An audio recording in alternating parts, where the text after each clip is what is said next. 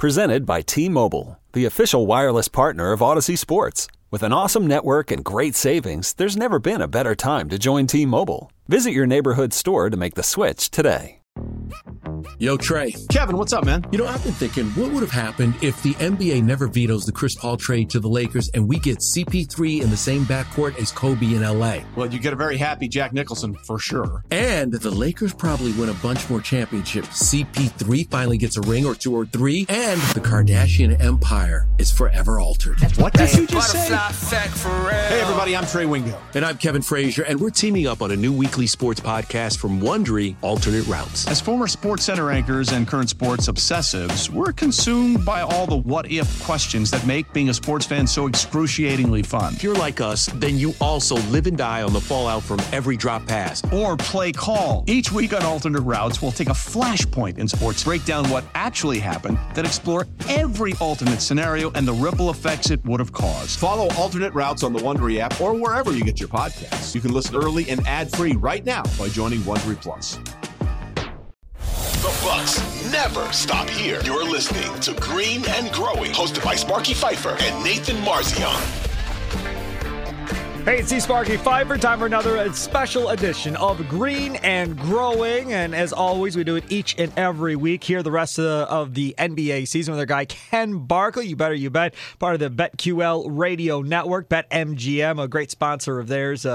Make sure to hang out and with BetMGM, get all the latest odds and all that fun stuff there.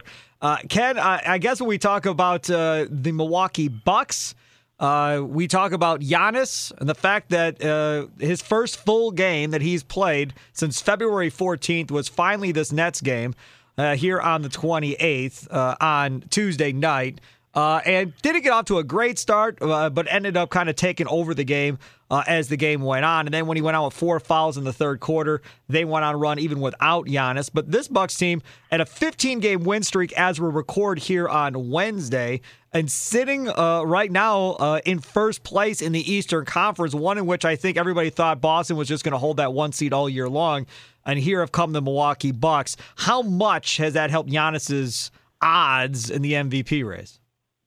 Well, I would love to tell you that it's helped him a lot. I mean, I would love to say it's had like a really tangible impact, but it really hasn't. And I think a lot of Bucks fans would be like, well, why not? Like, he's clearly the best player in the league. Shouldn't that be enough? And like I try to be like a realist or like a scientist with this stuff. Like I don't really have opinions. It's more just like, what do I actually think is going to happen? And MVP is one of those rare awards where we actually have really reliable polling of how it's going to go. Like, it's, if we're going to talk about other NBA awards, I mean, we're in no man's land. We don't know how the voters are going to tend to think. Sometimes it's different groups of voters that vote for different things across sports. So some awards, it's like just really has to be a guess. Like, this isn't really a guess. Like, we have really reliable polling, and the reliable polling is that Nikola Jokic is extremely likely to win. So from a betting standpoint, the market, and again, you can agree with that, disagree, whatever, and that's a fun conversation. The market reflects the polling, which is correct.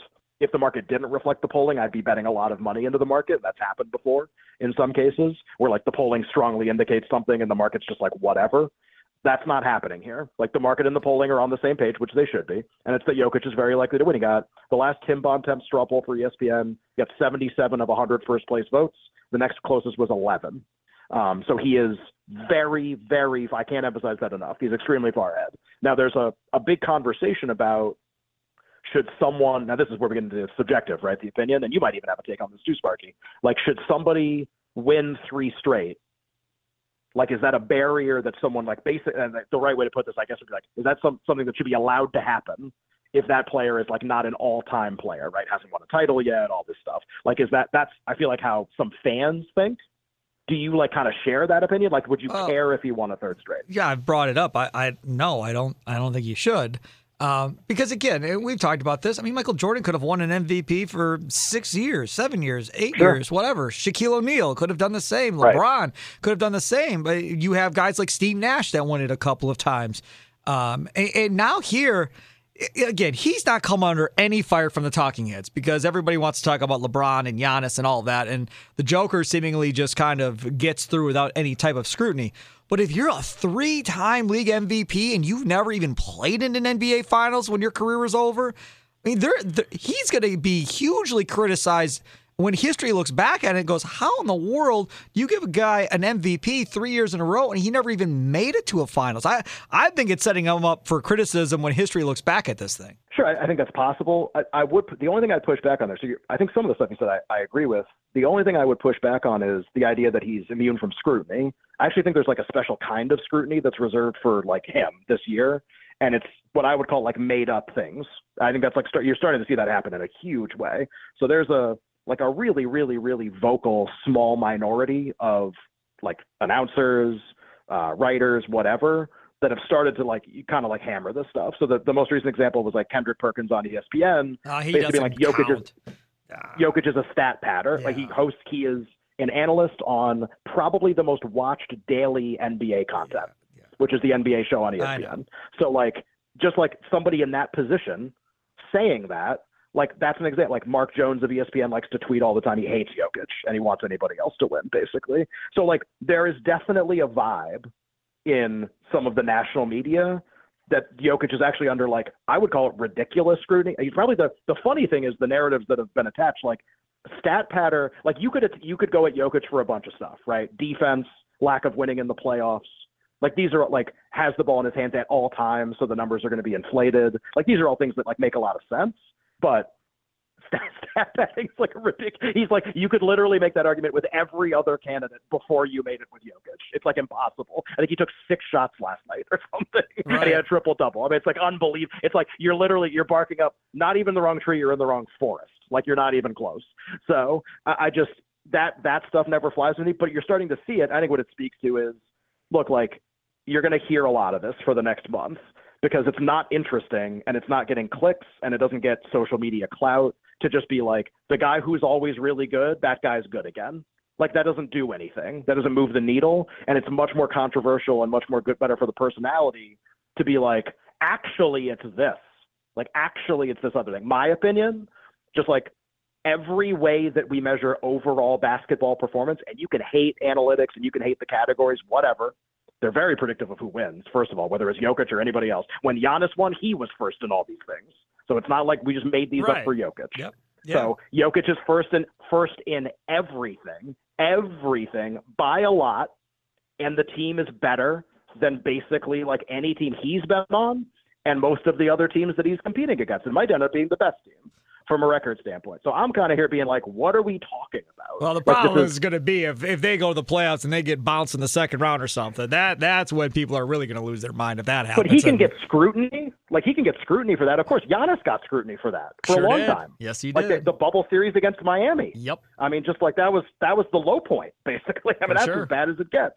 And so that happens, but like, I don't feel bad that he won those MVPs. And even after they lost in the bubble, I didn't feel bad that he'd won those. It's just two different things. Like, player legacy is a fun conversation, but like, should we like somehow compromise the voting of an award because like we don't like what it kind of like says about a player's like career in the postseason or whatever? Like, the award is for the most valuable player. He plays on the best team and he's the best player. I don't understand. Okay, so if we were as statistically driven 20, 30 years ago as we are now, would Jordan have won every year? Yeah, maybe. Well, I think, you know, like you want to do the voting differently. And I'm not trying to like defend the past voting either. Like like Steve Nash beat Shaq in 1 year, where it's just like, I don't understand. Thank you. Westbrook won for averaging a triple double. Like I just, no shot that those guys were winners. And there was like a narrative that took hold that was like really tough to kind of stamp out, basically. But I think the thing with Jokic, like the reason why I do think that Jokic this year is different from whatever, call it like Jordan 1 year he didn't win, LeBron 1 year he didn't win, Shaq 1 year he didn't win. Jokic is definitively, this is the best version of him and the Nuggets, and it got better all 3 years. The team success didn't get better all 3 years. Like last year he was on a 6 seed, but he was definitely better than the year before. And it's also who you're competing against. He was definitely better than Embiid last year. He's played on a 6 seed. This is the only reason he's even going to win. Like, if he did the same thing as the last 2 years, this is like with Jordan, LeBron, like they do the same thing every year, and it's an incredibly high bar, but it's the same. Like, it's the same baseline. This is different. The team's way better, and he's better. Like, it's gone up again. It's the only reason he's going to win. Otherwise, I think Embiid would definitely win. Passion, drive, and patience. What brings home the winning trophy is also what keeps your ride or die alive. eBay Motors has everything you need to maintain your vehicle and level it up to peak performance, from superchargers, roof racks, exhaust kits, LED headlights, and more. Whether you're into speed, power, or style, eBay Motors has got you covered. With over 122 million parts for your number one ride or die, you'll always find exactly what you're looking for. And with eBay Guaranteed Fit, your part is guaranteed to fit your ride every time or your money back. Because with eBay Motors, you're burning rubber, not cash. With all the parts you need at the prices you want, it's easy to turn your car into the MVP and bring home that win. Keep your ride or die alive at ebaymotors.com. Eligible items only. Exclusions apply. All right, time with Ken Barkley. Follow him on Twitter at Lockie Lockerson. Let's turn our attention now to Coach of the Year. And I know my guy's probably not going to win it. And I'll be honest, I wasn't a big fan of this dude, but it's hard to argue for me against Mike Brown and the job he's done with the Sacramento Kings to this point. I totally agree. I'm writing a piece for my Substack right now where I rank all the hockey, NBA, and college basketball awards from most already decided to least already decided. Like, which ones are a wrap, like which ones are done. Jokic is kind of in the middle, more closer to done than not. And then which ones are like, you just shrug and it's like, I don't know. And like anything could happen. I think this is the one that's the least decided in any of the sports. And I think there are two incredible candidates, and I have no idea who's going to win. The two incredible candidates are Mike Brown and Joe Mazzulla. Those are the two guys who make a ton of sense. There's an obvious narrative around them. There's a ton of team success. There's a ton of year-over-year improvement in terms of number of wins. Now, we'll see when we get to the end of the year if that's true. Like, what if the Kings, De'Aaron Fox kind of has a wrist injury. Maybe he plays every game. Maybe he doesn't. Boston, like, what is the next month of their season going to look like? Is it going to look like the good parts or the bad parts, basically? We don't know yet, but I could see either of them winning. I do like a predictor score using all the past results from Coaches of the Year. They both pass with flying colors, as does Budenholzer, as does Michael Malone from Denver. Those would be your four. But, like, Jokic is getting the credit, not Malone. I don't think Malone can win unless they win, like, every game the rest of the season. Budenholzer's won the award already, and I think he's kind of like a known quantity, and that hurts for Coach of the Year voting because, like, he's won. Like, we honored that accomplishment already. That's kind of like we're on to the next thing. And, Mazzulla and Brown, both first-year head coaches, both, like, totally different narratives. They are both incredibly viable. I worry with Mike Brown a little bit about just like, and I guess maybe I shouldn't, there's 20 games left. Can they really get this thing to the finish line? Like, I know Boston's going to win a ton of games. That's not going to be an issue. Like, they're going to win a lot. They're very good. I don't know if the Kings are going to get to the finish line and hold off Phoenix, who, Durant debuts, obviously coming up really soon. Ken, they're only a game and a half behind the 2 seed. It's crazy that it could go in so many different directions, right? Like, if they just maintain this level of success, like, they can be the 2. At the same time, if I told you in 20 games they're in the play-in tournament, you'd be like, yeah, okay. Like, Golden State gets Curry back, Phoenix gets Durant. Those two teams are in the same division, much less in the Western Conference.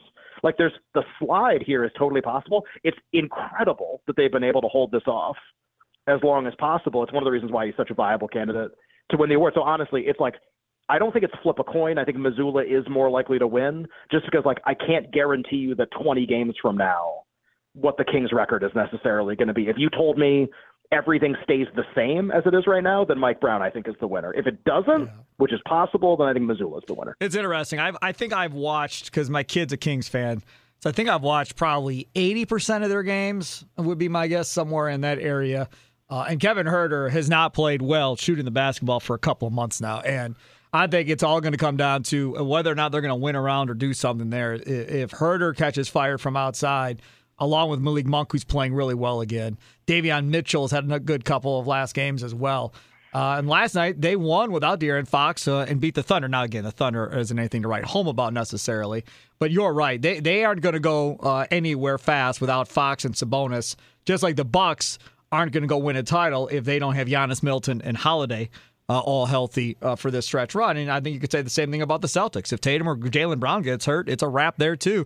The key here is going to be, can these teams stay healthy? Can Golden State stay healthy with Klay and Steph? I saw Klay Thompson say, oh, when we're healthy, watch out, we're going to be something. The problem has been you haven't really been healthy all year, and that's the biggest issue.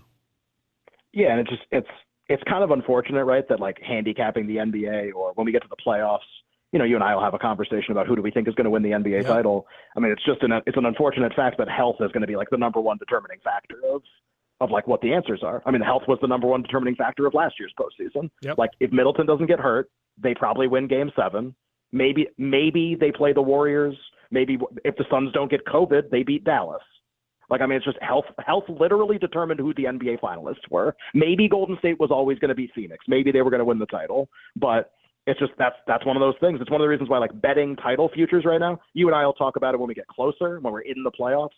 I'm sure there'll be some bets that I like making at that point, but now it's just, all right, tell me who's hurt. I'll tell you who I like to win the title, and that's kind of just where we are right now. Ken, I got one last one we didn't talk about, but since you brought it up, did you do metrics on the NCAA Men's Basketball Coach of the Year? Do you do that too? For Coach of the Year for basketball, yeah. I do not. I'm trying to think of who the logical candidates would be. Right? Locally here, people are all about Shaka Smart and the unbelievable turnaround. Marquette picked 9th. They win the Big East outright against Butler, and just how viable that would be for him to win NCAA Coach of the Year. I don't think he will. But it's been a hell of a turnaround for Marquette for sure. Ken Barkley, my goodness gracious. You bet. There you go. Part of the BetQL network. Him and Nick Hoslos do a great job presented to you by BetMGM. Follow him on Twitter at Lockie Lockerson. Ken, thanks so much, man. I really appreciate it. Sounds good, Sparky. Talk to you next week. Old Man Winter here. If I had it my way, it would stay winter all year long. Short days, wind chill, black ice, and a good polar vortex. Oh, heaven. Wait, is it getting warm in here? Your cold snap is over, Old Man Winter. Spring has arrived. Spring. Spring is here, which means it's the perfect time to get away in the Hyundai you've always wanted. Visit the Hyundai Getaway Sales Event, where you can get great deals on all of our award-winning Hyundai models, like the tech-filled Tucson and Kona, as well as the spacious Palisade. Enjoy wherever you go with the peace of mind that comes with America's best warranty and 3 years or 36,000 miles of complimentary maintenance. But hurry in, these deals won't last. Add more joy to your journey at the Hyundai Getaway Sales Event. Now get 0% APR or up to $1,500 bonus cash on the Hyundai Tucson. Now, during the Hyundai Getaway Sales Event. Offers end soon. Call 562-314-4603 for details.